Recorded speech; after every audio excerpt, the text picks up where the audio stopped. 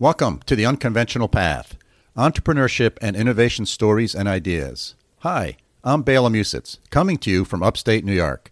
I am a former three-time entrepreneur, venture capitalist, and business school professor. And I'm Mike Wasserman, professor of international management at the Münster University of Applied Sciences in Münster, Germany. Thanks for joining us today. You know, when Bela and I were both on the faculty at Clarkson University a few years ago, we had lots of interesting conversations about how two of our favorite topics, innovation and entrepreneurship, are constantly evolving. We'd do this over coffee or lunch as time allowed. And then about 2 years ago, I moved to Germany, and shortly after that, Bela retired. But Bela had this great idea to continue these conversations in the form of a podcast. I was skeptical of the idea. I actually thought it was a horrible idea. But we've done over 70 episodes since, and we've had a great time, haven't we, Bela? Boy, we sure have. And, we really like this. I really enjoy doing it every week. So I hope our listeners come and join us as well as we talk with interesting entrepreneurs to share their stories and ideas. Our goal is to bring you individuals who have taken the unconventional path to find happiness in life and at work. One of the key elements of this podcast is to interview business founders we can all identify with. Our guests have included coffee roasters, software developers, business consultants, and restaurant owners. We want their stories to inspire you to say, hey, I can do that, and then just maybe give you the push to start your own entrepreneurial adventure. But before we begin, we'd like to share with you that our podcast is brought to you in part by the law firm of Phillips Lytle LLP. This is a sponsorship that makes a lot of sense to us. Bela, you know this firm well, don't you? Boy, I sure have. I've worked with the key entrepreneurship practice partners at Phillips Lytle for over 20 years. Their nationally recognized attorneys take an entrepreneurial approach to legal matters, and they have a long history of success with startup businesses. Phillips Lytle is my go-to team for guiding startup businesses down the path to success, and we thank them for the continued support of the Unconventional Path podcast. And next up, today's guest is Adam Robinson, co-founder and CEO of Get Emails. Hello, listeners. Today I'm here with Adam Robinson. He has a super interesting background, has started several companies, and is just a great entrepreneur. And so welcome to the show, Adam. Thank you very much. Happy to be here. Yeah, thanks. And so, Adam, let me ask you a question. If you're at a social event and someone comes up to you and says, hey, Adam, what do you do? How do you answer that question? You know, I think it depends on who it is, but most people, I tend to say, I'm in tech. And, you know, with this... We just launched a new startup, and it's a little bit strange what it does, and no one's really heard of it. So I tend to say we build software that helps businesses do a bunch of different stuff with email. And if I know that they're tech savvy, I'll go into a lot more detail than that. Excellent. But that's generally how I started off. Yeah. So what is this new company, Adam? So the new company is called Get Emails. And what Get Emails does is you put our script on your website, and we can identify up to 35% of the anonymous traffic that visits your site. And we can pass you full customer records of people that didn't actually fill out any forms. So you're able to market to them over email or direct mail. Yeah. We give you first name, last name, email address, postal record, the landing page they were on, and it's great data. People are having very good results with it. It's a very powerful tool. It's only legal in the U.S. because in the USA, email marketing is actually, contrary to popular belief, legally it's opt-out and not opt-in. Mm-hmm. GDPR in Canada, that's opt-in.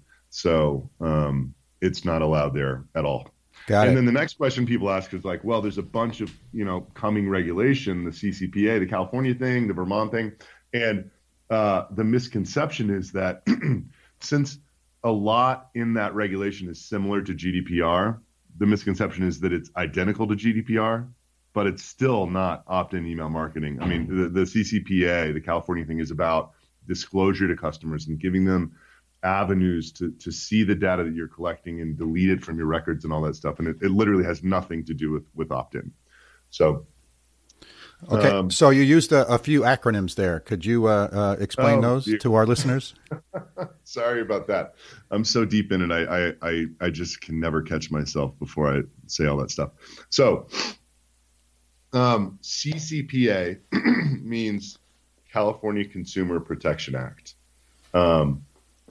GDPR, I'm not even sure what GDPR stands for, but I think GDPR is ubiquitous enough where people know what I'm talking about. It's the basically the clampdown that Europe did on data that went into effect last year.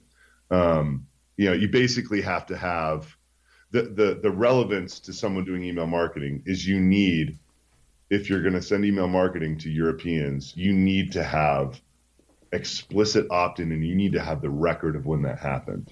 Yeah. Yes. That's the most salient point. Got it. So everybody had to change all their sign-up forms and stuff to make them GDPR compliant. Okay. And so for your new company here, Get Emails, who's your typical customer? So we just launched November 1st, and, we're still figuring out exactly who the best customer is. And it's been confusing because I've thought it was one avatar and then changed to another and it changed to another. So the strong use cases are publishers and media companies. That's a great use case. So a really good example that's easy to understand is one of our customers, Marin Magazine. They're a print and digital magazine that basically publishes stuff about real estate and stuff happening in Marin County, California. They have 33,000 email subscribers, and they sell their reach to advertisers in the Marin area, meaning an advertiser in the Marin area pays Marin Magazine $100 per thousand contacts on their email list to do a newsletter takeover and just blast. Right. We sell them email addresses of people on their website for $250 cost per thousand. So they pay that back in 2.5 cents. And it's cheaper than their next cheapest source of an email address by like 80% or something like that. So they love it because they're constantly fighting this attrition battle. Everybody's fighting this attrition battle to an extent. Once you get to a certain size of your email list, it's just the nature of lists is that people unsubscribe and email addresses go bad. And once your list hits a certain size, it's just really hard to keep up with that. So publishers are a great use case. E-commerce is also a fantastic use case. And I mean, that's pretty self-explanatory. It's just people are on, a brand's website, and for whatever reason, they don't either buy something or sign up to receive emails. It's just a great complement to the overall marketing effort and retargeting effort that an e-commerce brand is doing to also send them, thanks for coming by the site. Here's 15% off site wide. We had a jewelry brand, like a local jewelry seller in Manhattan called Frida Rothman, that used Get Emails for the 7 days going into Black Friday. And they had a 10 times return on investment from our emails on Black Friday. Granted, people go crazy on Black Friday. Right. Those results probably wouldn't, generally speaking, we think that you need to analyze results over like 60 days with this, because just the nature of the emails of someone who didn't actually raise their hand to get marketed to or buy something, it's just farther up the funnel. And rules of marketing basically say, you need to build trust with people before they'll buy from you. So right. That's why we say, send them a little welcome series, send them something that says, thanks for coming by the site, offer them a little discount, but then put them on your email list and evaluate the program over 60 days. And a third use case is actually events. Two of our biggest customers are Spartan Races. I don't know if you've ever heard of that. I sure have. Yeah. And Houston Livestock Show and Rodeo. And they both love it. I would have, it makes sense. They're selling tickets to these events and there's a deadline. And so there's like a couple, different sort of forces that kind of like Black Friday work for that one brand, working for these event guys.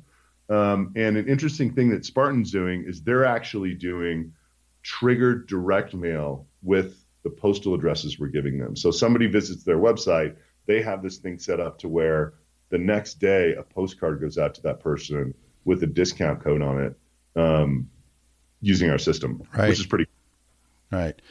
So if I understand this correctly, instead of the sort of alternative of buying email list from, various different organizations that collect those and resell them, and you have the problem of aging, et cetera, you're doing this on a daily or weekly basis, and you're sending me a set of emails and contact information for people who visited my website. So it's daily, and okay. Hopefully we're working with our vendors on the back end. Hopefully sometime in the second quarter, you'll have the option to do it real time, which is incredibly powerful depending on what kind of emailing you're doing. Yeah. And the thing that I will say, so I also own another company that I started when I got into tech called Robley Email Marketing, and it's an email service provider, which is like MailChimp. You learn a lot about deliverability, which is the art and science of getting an email to actually show up in someone's inbox.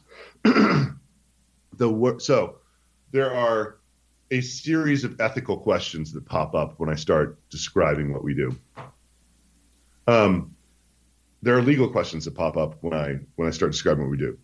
Legally, it's impossible for someone to argue that what we're doing is illegal. Mm-hmm. Ethically, it's very possible for someone to say, look, I believe in the fact of the matter is the reason we all think that email is opt-in in the US is because the email ecosystem has promoted that so heavily. And there's a lot of organizations that take the stance and say, we're only going to send email marketing to people who've opted in for it because we want to have respect for the consumer. We want to have respect for our subscribers. I will tell you from my experience of running an ESP, the most important thing in email marketing is deliverability. And deliverability is almost correlation one with engagement. Gmail doesn't care where you got your list. What's going to make them mad is if you hit a bunch of spam traps, you have horribly low engagement, and you have high complaints. Mm-hmm. Right? So the problem with buying lists is and look, we've all bought lists before. There is almost no place that you can buy a list that will not get you. There's a very high probability that you will have deliverability problems if you buy lists. Right. Right. Yep. Amazingly, with this technology, it is, we're probably sourcing the data from the same place as these guys who are putting these lists together and saying they're interest-based or whatever. I don't know where they're getting their data, but I would imagine it's coming from like the same sort of like lead generation type of partnerships. But just due to the fact that these people were actually on your website, it's so much more targeted than any other way of segmenting people and selling you data. Look, it's so recent that so we launched this thing November 1st. I thought that we get like half the open rate of somebody who opted in. What's actually happening is we're seeing 20+%, which in most cases is actually higher than that's higher than an e-commerce brand's big newsletter, and it's just amazing. I can't believe that the sales pitch was good if we were like, look, they're not as good as opt-ins, but you're paying $1 for opt-ins and we're selling you emails for $0.25. So if they're half as good, the math still works. But they're actually more engaged, which it's phenomenal. Yeah. Yeah. So it to me, as you're describing this, it sounds no different than, I visit a website, a car dealer's website, and then I notice the next day, and for the next week or month, I keep getting car ads popping up in various different things that I do. So this just fundamentally is similar, I think, in my own mind, but takes the form of an email instead of an ad. Is that sort of correct? That's exactly right. And instead of paying Facebook and Google for multiple clicks from the same person, you own this email address forever. So until they unsubscribe, Got it. you can email them as much as you want, and the thing costs you a quarter. Got it. So Adam, most businesses can make that work. And I just want to add one more thing. It's not a great B2B tool because the nature of how this data is collected, it's all free mail addresses, Gmail, Hotmail, Yahoo, whatever. And it's also more, I would generally describe e-commerce and events and publishers as a higher reach, lower conversion rate effort than a B2B. You know what I mean? Yeah. Yeah. So, and that's kind of what this tool is. It's like, you're never going to get 100% accurate with this type of data, but it's great data for the conversion rates that e-commerce and publishers and events expect. You know? I think B2B probably expects much higher, and salespeople and all that stuff. So just wanted to add that. Yeah, perfect. So where did your inspiration for this come from? Oh my goodness. So that's this, do you just want me to how did I get into this whole mess to start with? Sure. Yeah. Just go wherever you want. So I graduated college in 2003 from Rice University. My best friend had a summer internship at Goldman Sachs, and he's like, in sales and trading, he's like, you got to come up here. You'd love the environment. I'm an athlete and just played basketball in college and like this sort of testosterone turbocharged type of environment. And I got a job at Lehman Brothers as a credit default swap trader. And, they made a movie about this job, like The Big Short. That's right. And it was fantastic. It was one of these situations where those credit default swaps, it was an afterthought when we started. So they gave it to all these young guys, and then all of a sudden the financial system blew up, and it was because of this stuff. And so we were 25 and in the center of the universe and just absolutely killing it. And it was so interesting, and we had way too much responsibility and all that stuff.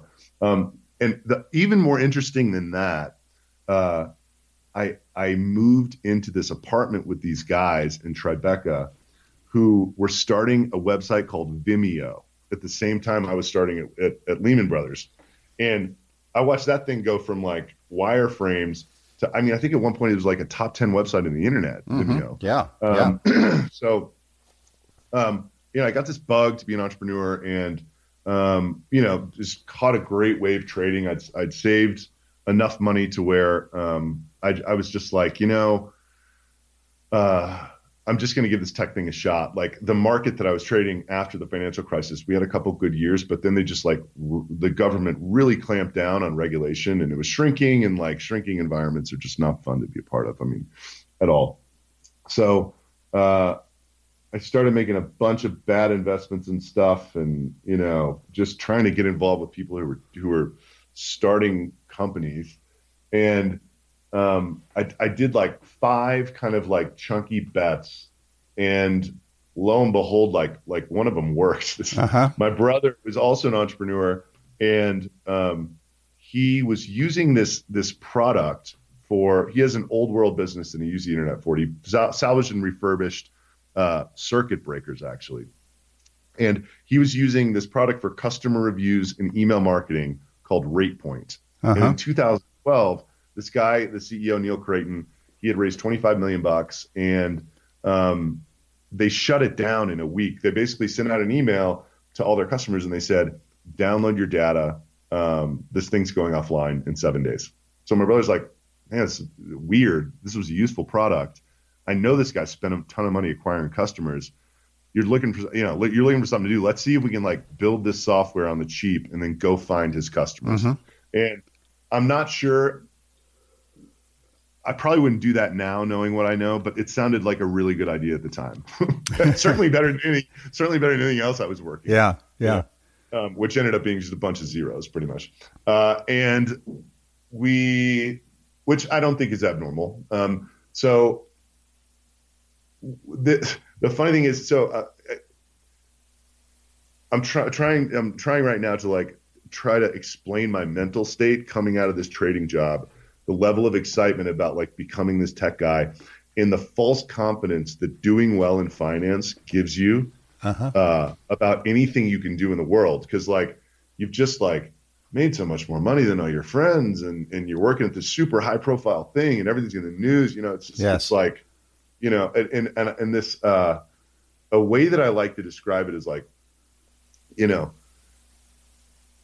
average finance guy, I believe this. If you walk them into like a really nice restaurant in New York City and you're like, could you manage this place? They'd be like, absolutely. And it's just like, I think that represents it pretty well. It's like, you don't know, you've done so well at this job, and like, it's kind of one of the desirable jobs, and you need to be smart, but it's just totally, so I start pursuing this finance thing. Confidence is through the roof, and I was reading a bunch of books about how to do this stuff, and one of the content marketing was becoming a big thing in 2012, and I'm reading these books that are about how to content market. And of course, to sell books, you make it sound easy, right? And you just make this video and you put it on YouTube, and everyone's going to find it, and they're all going to buy your stuff. And I ended up, paying $10,000 for 3 different videos, and one of these videos was about how we were gonna find RatePoint's customers, and the CEO of that company, RatePoint, somehow saw it. Like, I don't know how, but he saw it. And somebody sent it to him or something. He emails me and he's like, dude, if you try to do what you're going to do, you're going to fail. But if you come see me in Boston, I will tell you a way to where you will succeed with 100% certainty. I was like, man, that is a weird message to get from somebody, but I'm going to Boston. Mm-hmm. So turns out this guy, his whole axe to grind was, his investors, he basically felt his investors pulled the rug out from him, like at exactly the wrong time. He's like, I'm on to something here. He had some product issues, some deliverability issues, but he's like, dude, just give me another like $1 million and we can get through this, and it's going to be a great company. And they were like, nope. And the guy's a serial entrepreneur. He's won 5 other times. So he was very upset about that. And he just wanted to see his vision succeed. So he's like, I'm not going to tell you too much because my partner is starting a data company, but there's a company down the road who I actually got sued by later, so I can't say their name. But there's a company down the road who's a big email marketing company, pioneer in the space, and they're leaving an unbelievable amount of data about their customers all over the internet. Just go find it, build a product that has, price and performance competitive offer, build a call center. You will get thousands of people to switch over. Don't raise any money, bootstrap it, get a nice cash flowing business, and then figure out what's next. So he's like, I know because I literally just did this like a year ago. Like, it will work. The world has not changed enough to where this will not work. So that sounded great to me. I mean, how, like, when in life, when you literally have no idea what you're doing, does someone give you that clear of guidance on how to get to a positive business?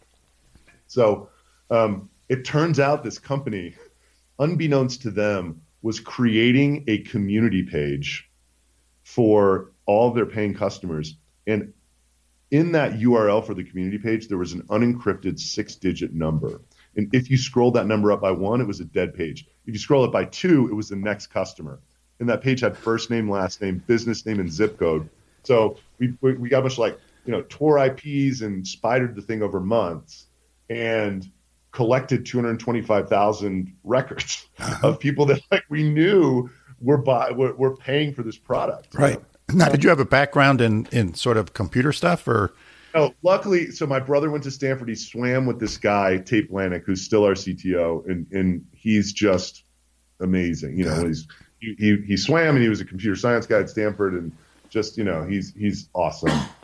Amazing individual contributor. Got it. So this guy has been the tech guy forever. And, the first time you do things, the amount of money that we spent making, of course, like my smart internet friend, my brother and I were like, well, let's just have these guys in India who we've heard about make it, it'll be $30,000. It ends up being $70,000. And then Tate just is like, I'm going to have to rewrite the entire thing. Mm-hmm. And the whole time, these guys who I should have listened to and respected, were like, yeah, told you so, Yeah. Never. So it's getting to V1 of that product took us 18 months. And I think that's actually not even that bad for a first time sort of effort.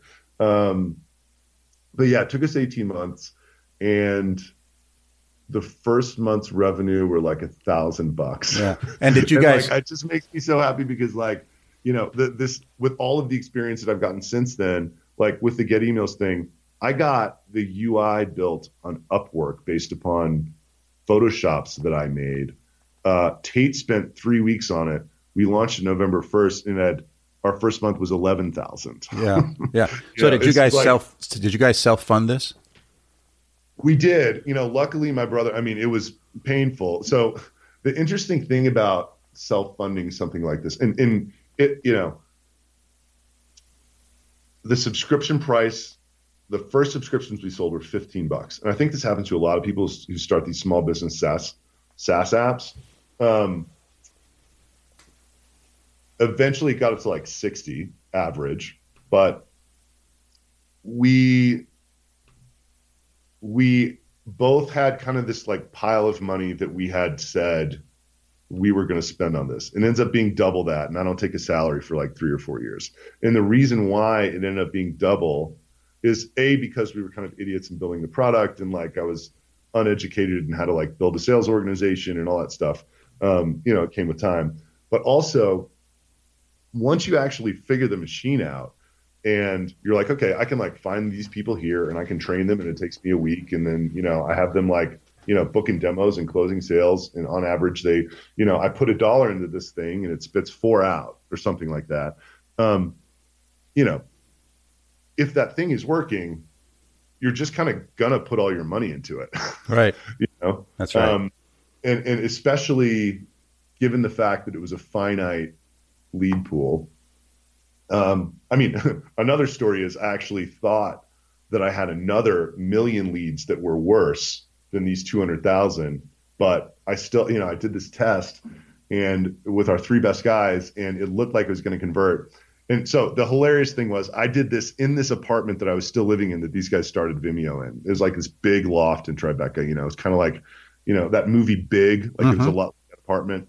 And like person by person, I wake up one day and there's 39 people coming to my house making dials, it's ridiculous. Like, and I'm ramping the sales force because it looks like this next list is going to work and I need 50 salespeople and it's, going to get our business. So we got to like, I don't know, 3 million in revenues off this strategy. I'm like, great, this is going to get us to 6. And if you get a SaaS business to 6, like this one that has really low churn, and even if you can't grow it from there, if you whack all the sales and marketing operation, you have like a really, really good lifestyle business on your hands.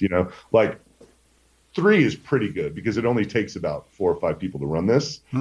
If you're not, growing it with any sales and marketing, but man, getting it to 6 would just be amazing. So that didn't happen. We got our entire sales force on this thing. And it was just abundantly clear that it just wasn't even close to economic to have these people, making these calls. And it was just one of these just horrible moments of all of our lives where I had to just like call everybody in a room and be like, okay, if you're listening to me talk right now, you don't have a job anymore because I screwed up, like I totally, evaluated this other list of leads wrong, and there's no one else for us to call. Yeah. Yeah. So when you reflect back on that today, what are some of the takeaways for you? What are some of the lessons for you? Oh, man, I think like that in particular, it's just, I'm going to be much more careful in the future about evaluating, it's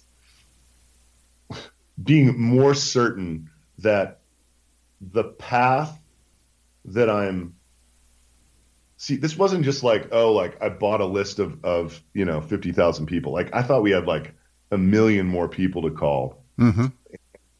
I was getting people to like, what breaks my heart the most was this. We had this recruiter who worked for us for 2 months. I sold her this dream. She had a great job. she left it.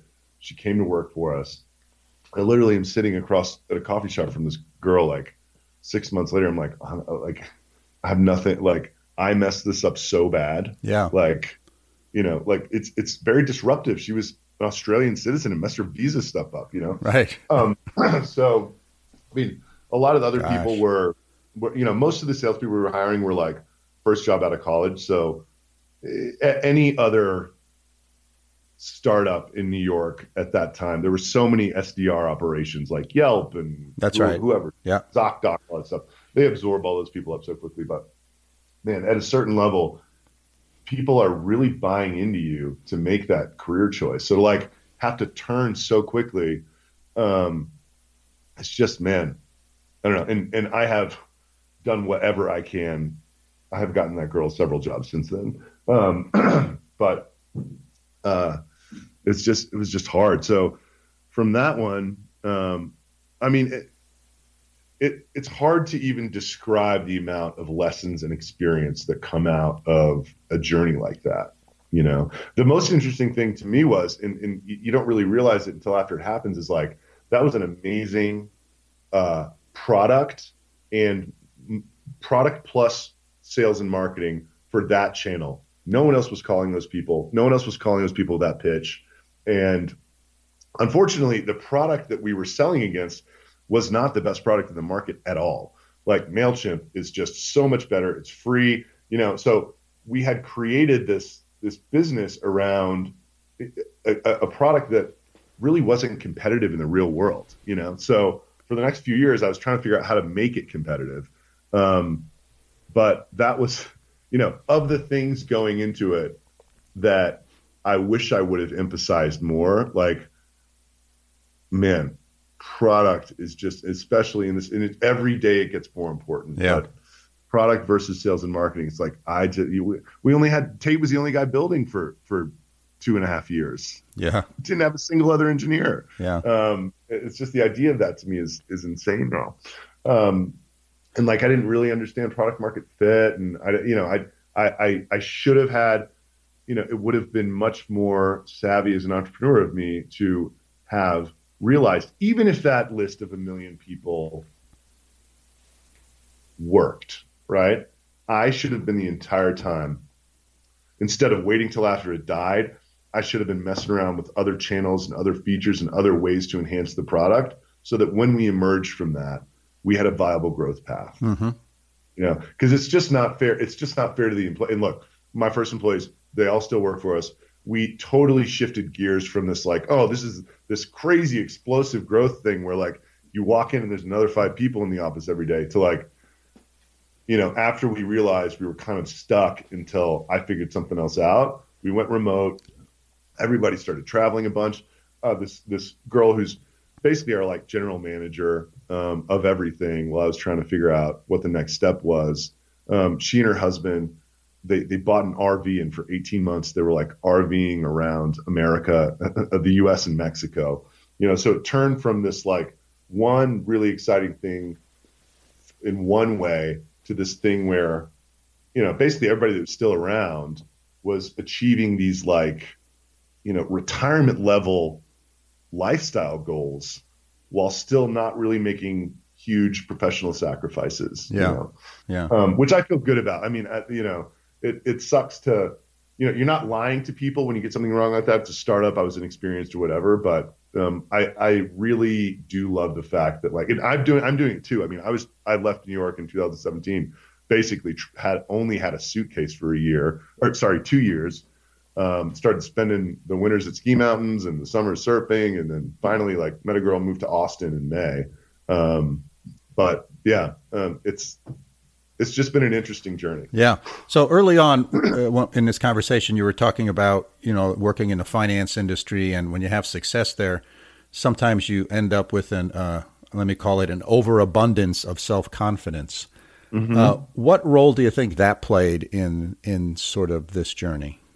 Oh man, I think it was so helpful early on, just because it's almost like if you knew how hard it was, yeah, it would be a deterrent, but kind of ignorance plus overconfidence really got me ferociously moving towards goals, however dumb they were, right? Yes. Like, so I think that overconfidence, this certainly isn't me, but just based upon other people that I've listened to and behavior that I've observed and, kind of insecurities that people have about doing stuff, like initial momentum seems like it's a huge problem for people. That wasn't a problem for me at all. Yeah. And I think a lot of it was just because I'm like, oh yeah, I'm going to crush this. Like, what? Of course I'm going to, Right. And then, fast forward, and this get emails thing feels pretty good right now. But like after that Robley thing stalled out, I was banging my head against the wall, trying all sorts of stuff, trying to get it to grow again for like 2.5 or 3 years. And it was like almost the opposite state. Just like, I feel like an incompetent entrepreneur because like nothing, like I took 3 big swings at 3 totally different things that basically wasted 3 years in a row that just didn't work, but I mean, that's the nature of the game. That's right. That's right. And I think people need to realize that, right? This is you take a lot of swings and you miss a lot of balls, but that's part of the learning process.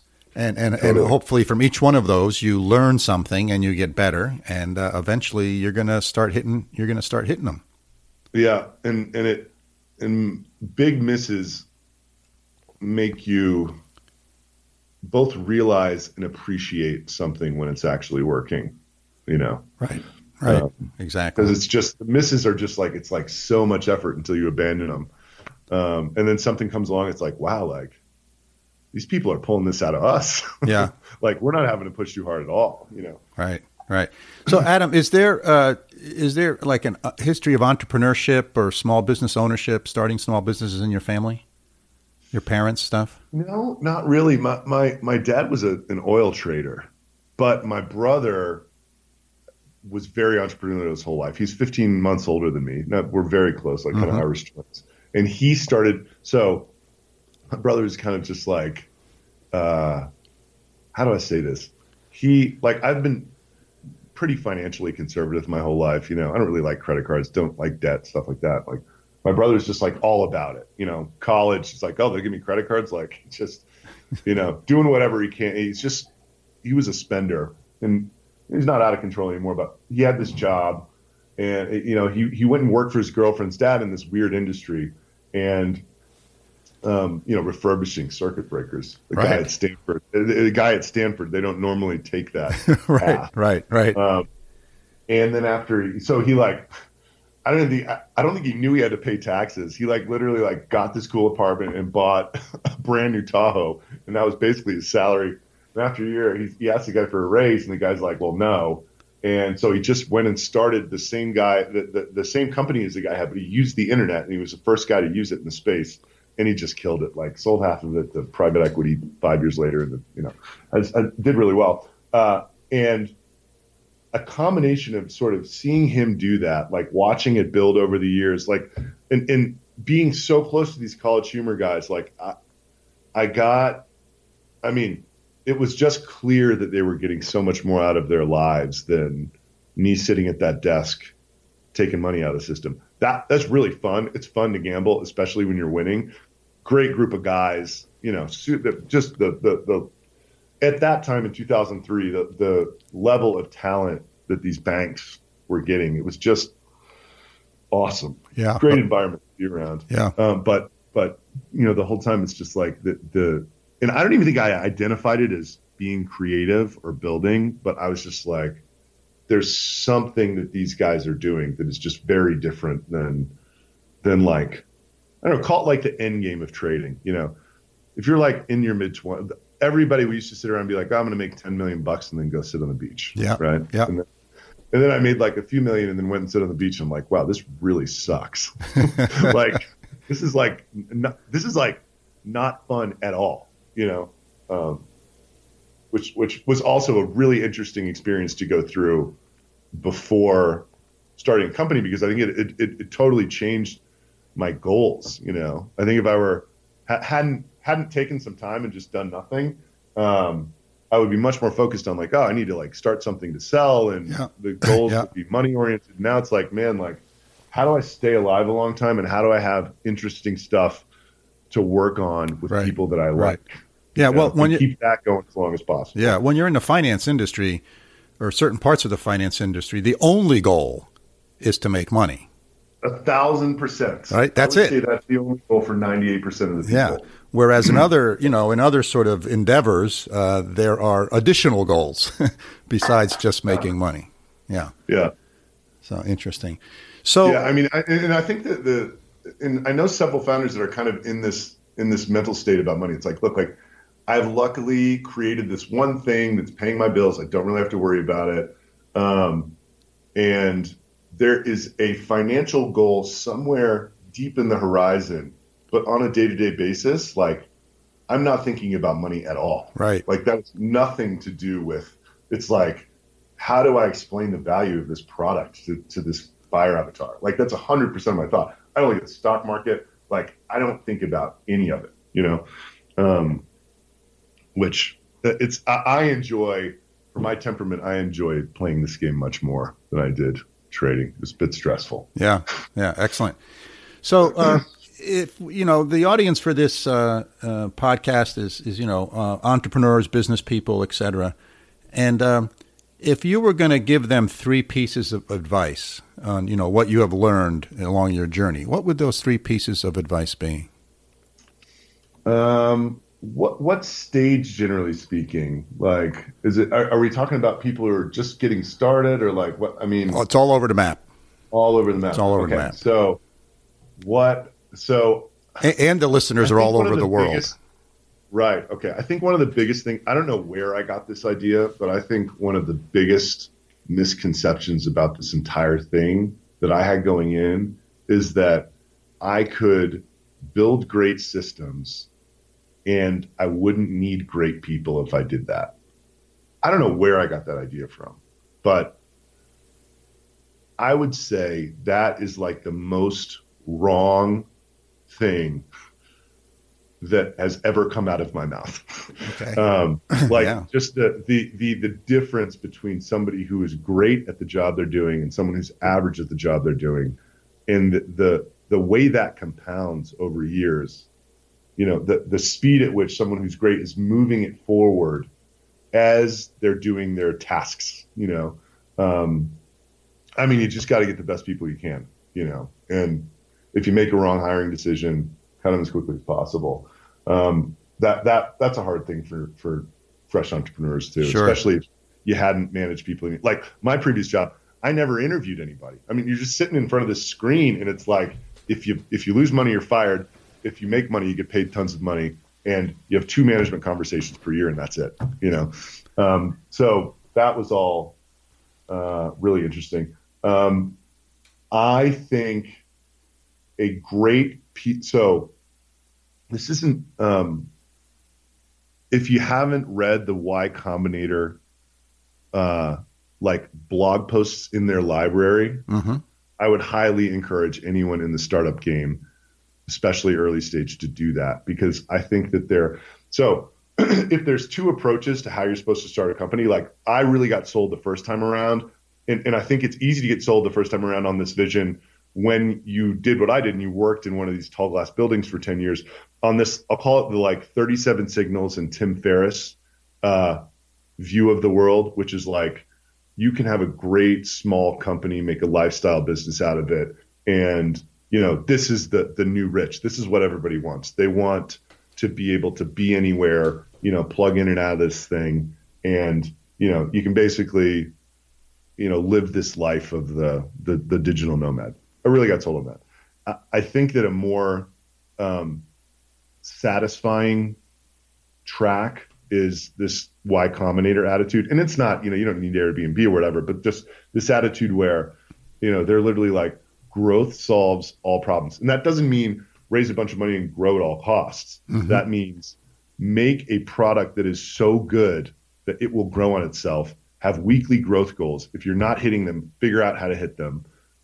Really have your focus on creating, doing doing what doesn't scale and creating these experiences for these different user types that are just so good that it grows on its own. And I'm really, I'm trying to do it with Get Emails. I'm trying to have this Y Combinator attitude rather than the 37 signals attitude. Not that there's anything wrong with it. The 37 signals attitude works wonderfully. It's given all our employees a great life the last few years. But I'm just more excited by this Y Combinator thing. Yeah.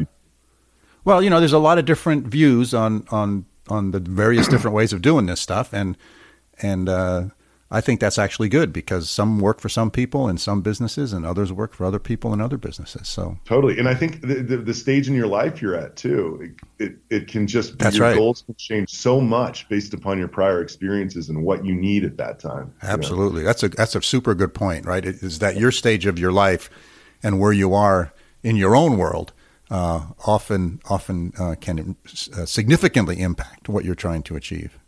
Right. Yeah. Super. Hey, so we've been talking for 40 minutes here plus. I want to wrap it up and respect your time. So is there anything that I didn't ask you that I should have, or anything else you want to cover here? Man, I think we did it all. Oh, good. Well, thank you very much, Adam. Interview. Oh, well, thank you. Thank you very much. It was really good. It's a pleasure to chat with you and to get to know you. And you've really had an interesting journey, and I think you've shared a lot of good things and a lot of heartfelt things with our listeners. So I really appreciate that. Thank you very much for having me on. You betcha. Take care. Thanks. Bye. Great interview, Bela, and really important stuff. I mean, email and marketing and customer engagement is really a critical component that entrepreneurs, especially in the e-commerce space, really need to focus on. And it's fun to talk about these kind of issues of data protection and things like privacy and things like this. I mean, you're in the U.S. and I'm now in Europe where GDPR is the law. And by the way, GDPR stands for General Data Protection Regulation. All good business professors in Germany know this. And there's really some very unique differences between how I would say typical Germans and typical Americans perceive the need for privacy and data security. So there's definitely some cultural differences going on here. So this product is only able to be sold in the U.S., right? What's your that's take? Correct, yeah. Yeah. What's your take, Bela, on this? How do you see the role of email marketing, and how do startups need to engage their customers, and where do you see the market for a product like what Adam has designed and developed and is selling?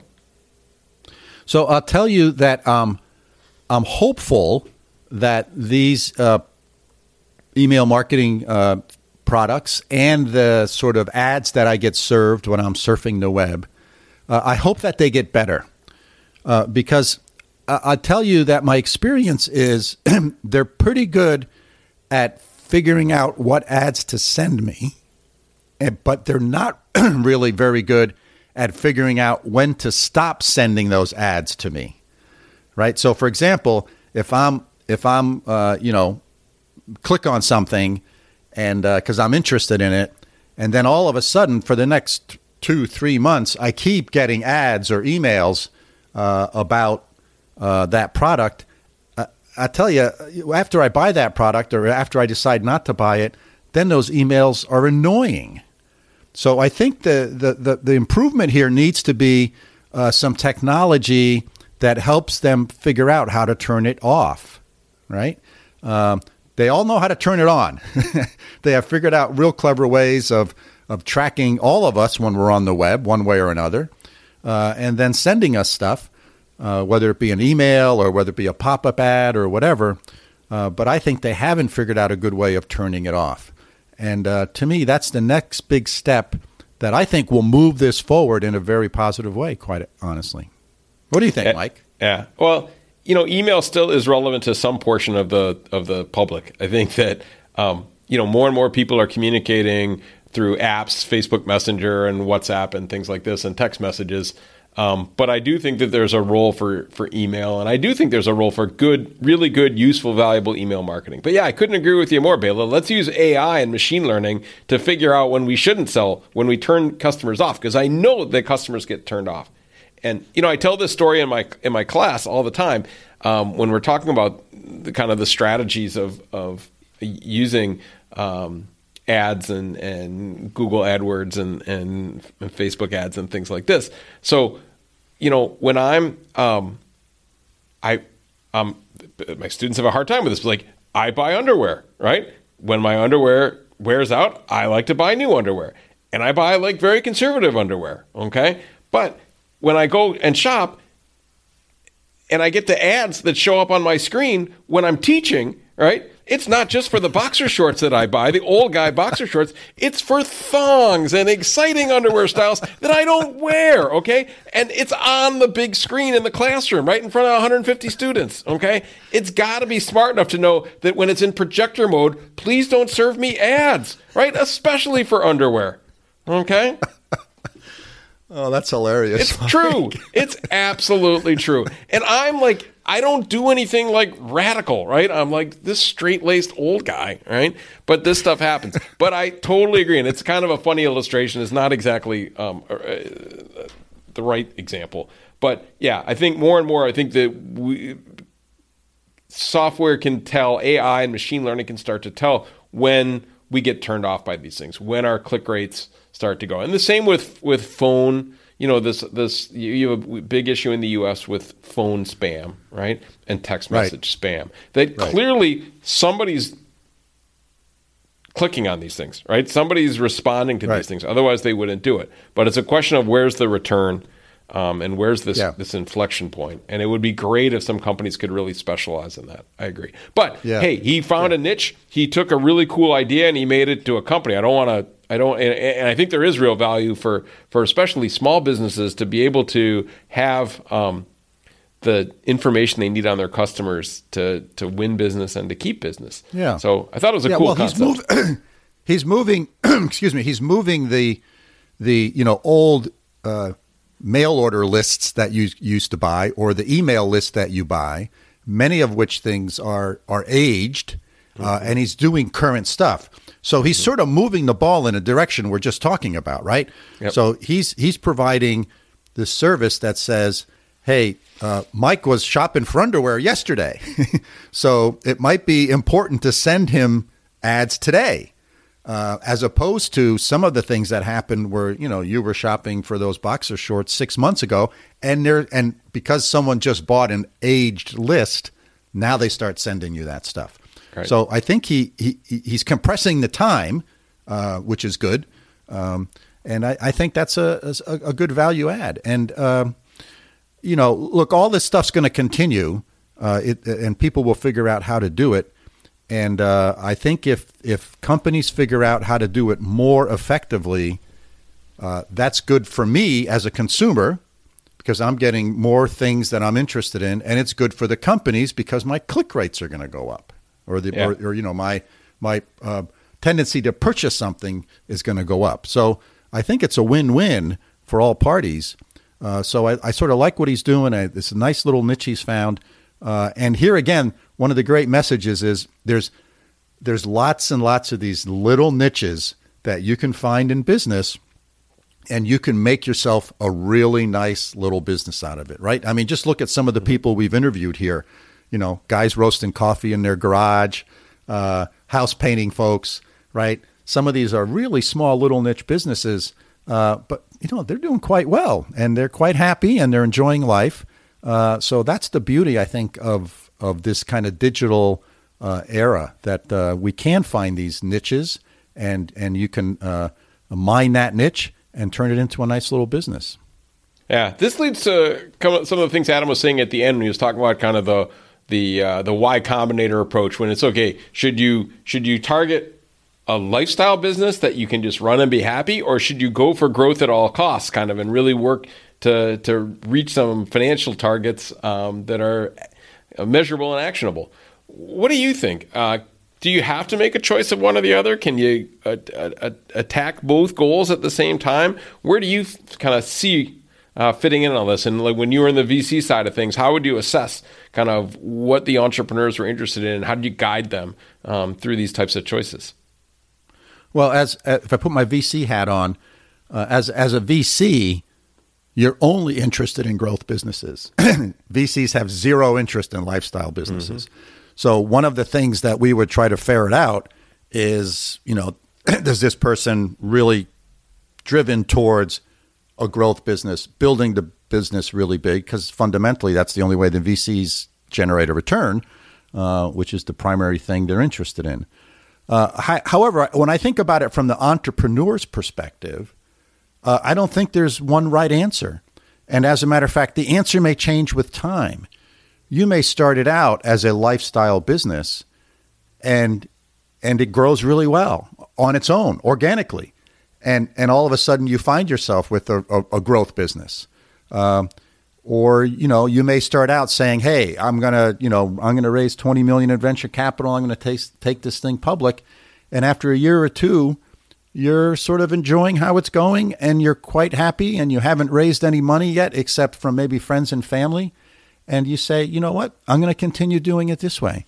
So I think the beauty here is that this is very much up to the entrepreneur.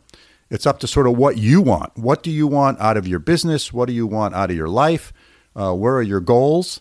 And align those carefully. So don't let one person push you in one direction or another, or don't let the herd that you're walking with push you in one direction or another.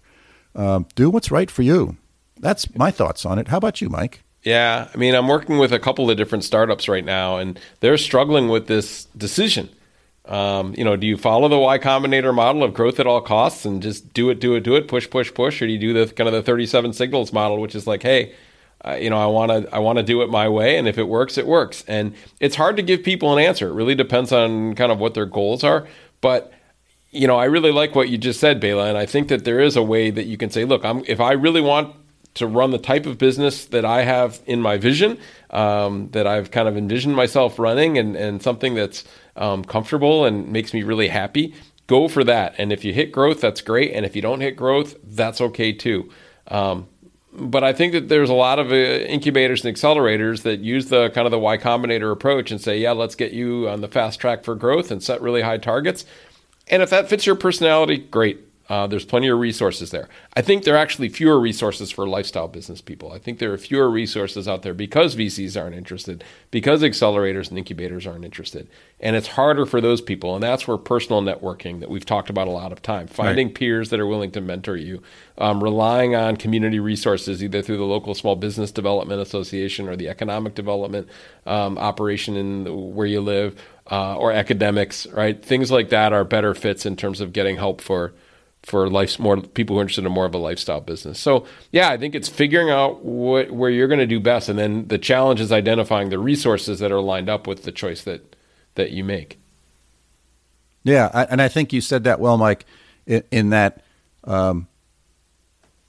oftentimes it's your network that's actually going to provide you with the greatest value, or your extended network. Let me say it that way. That's going to provide you with the greatest value in giving you some guidance and coaching along the way.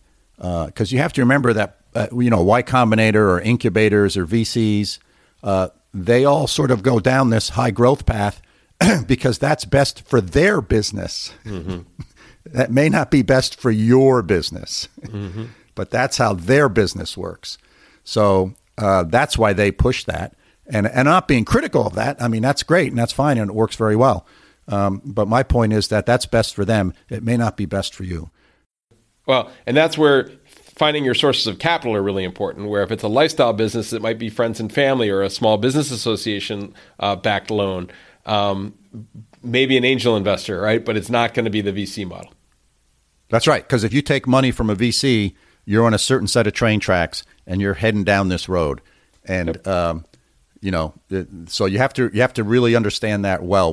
Depending on who you take capital from, it may define your path, and it may not give you many options along that path. So that's a real important, critical thing to think about.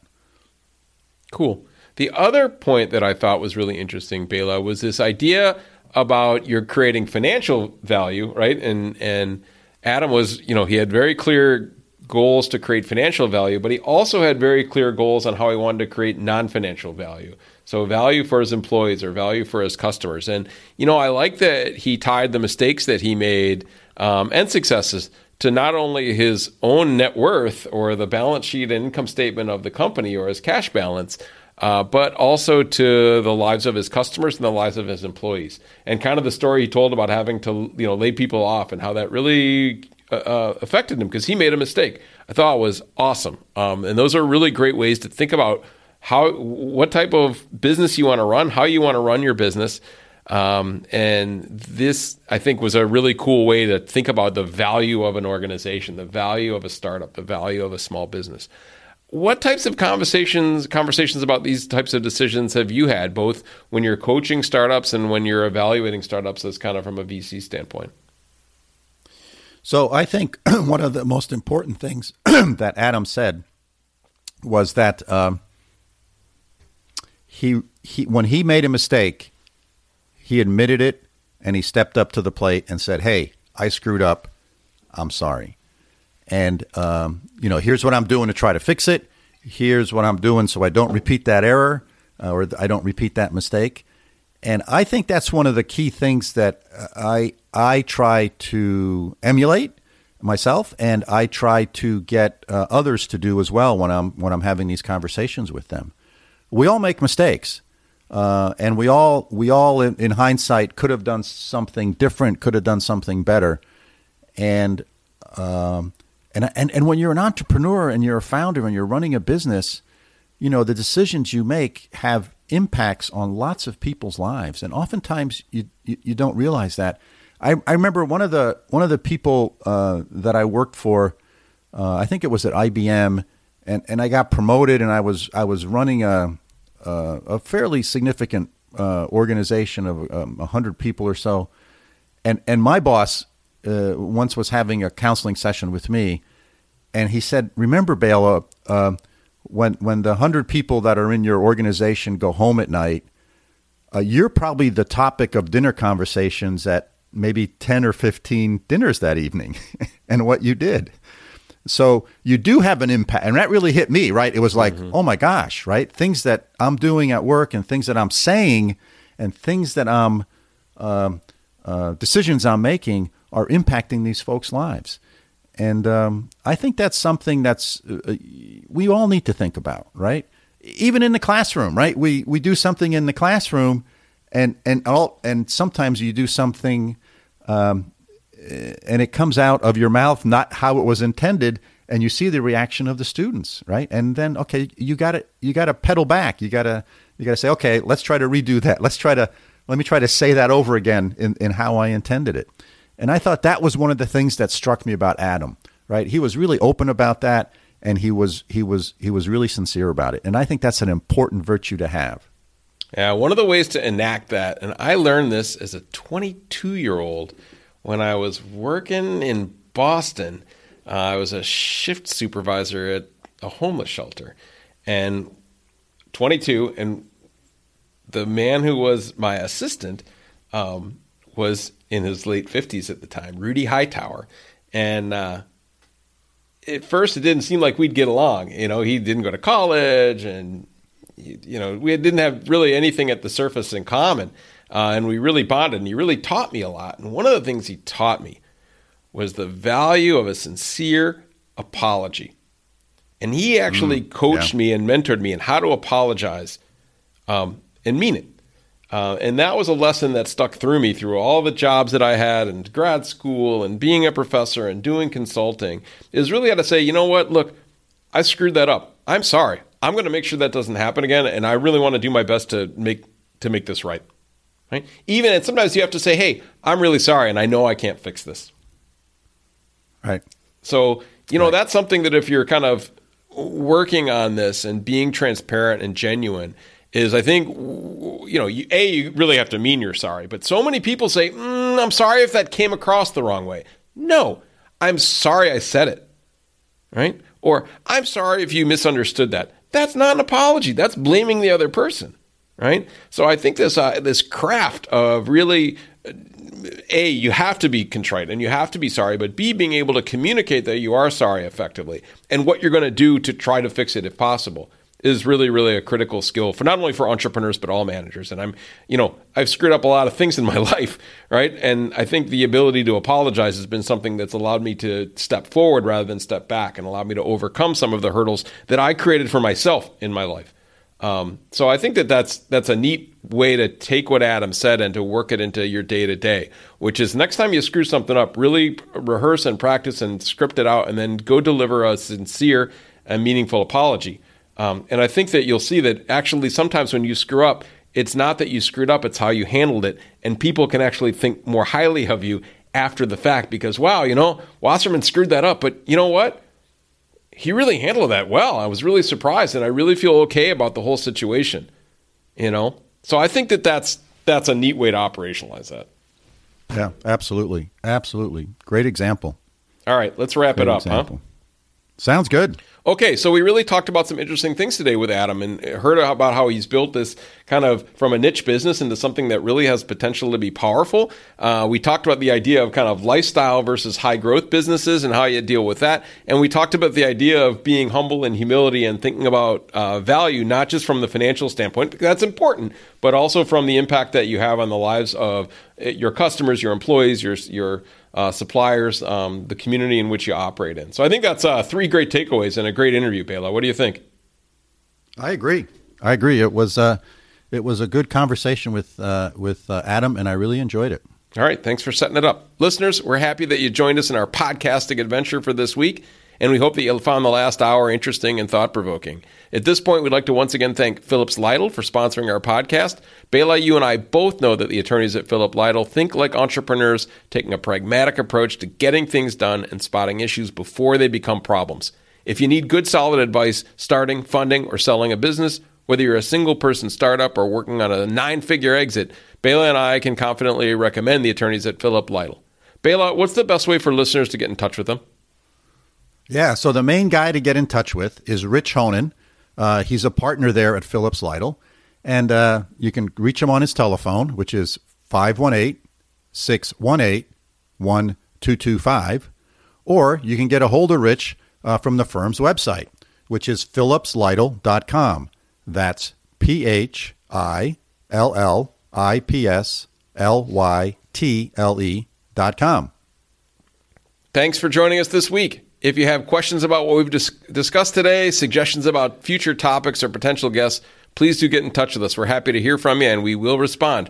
Our email is bela.and.mike@gmail.com. Hey, and please do subscribe if you haven't already. We have lots of great guests in the pipeline. So until next week, signing off from upstate New York. Have a great week, Mike.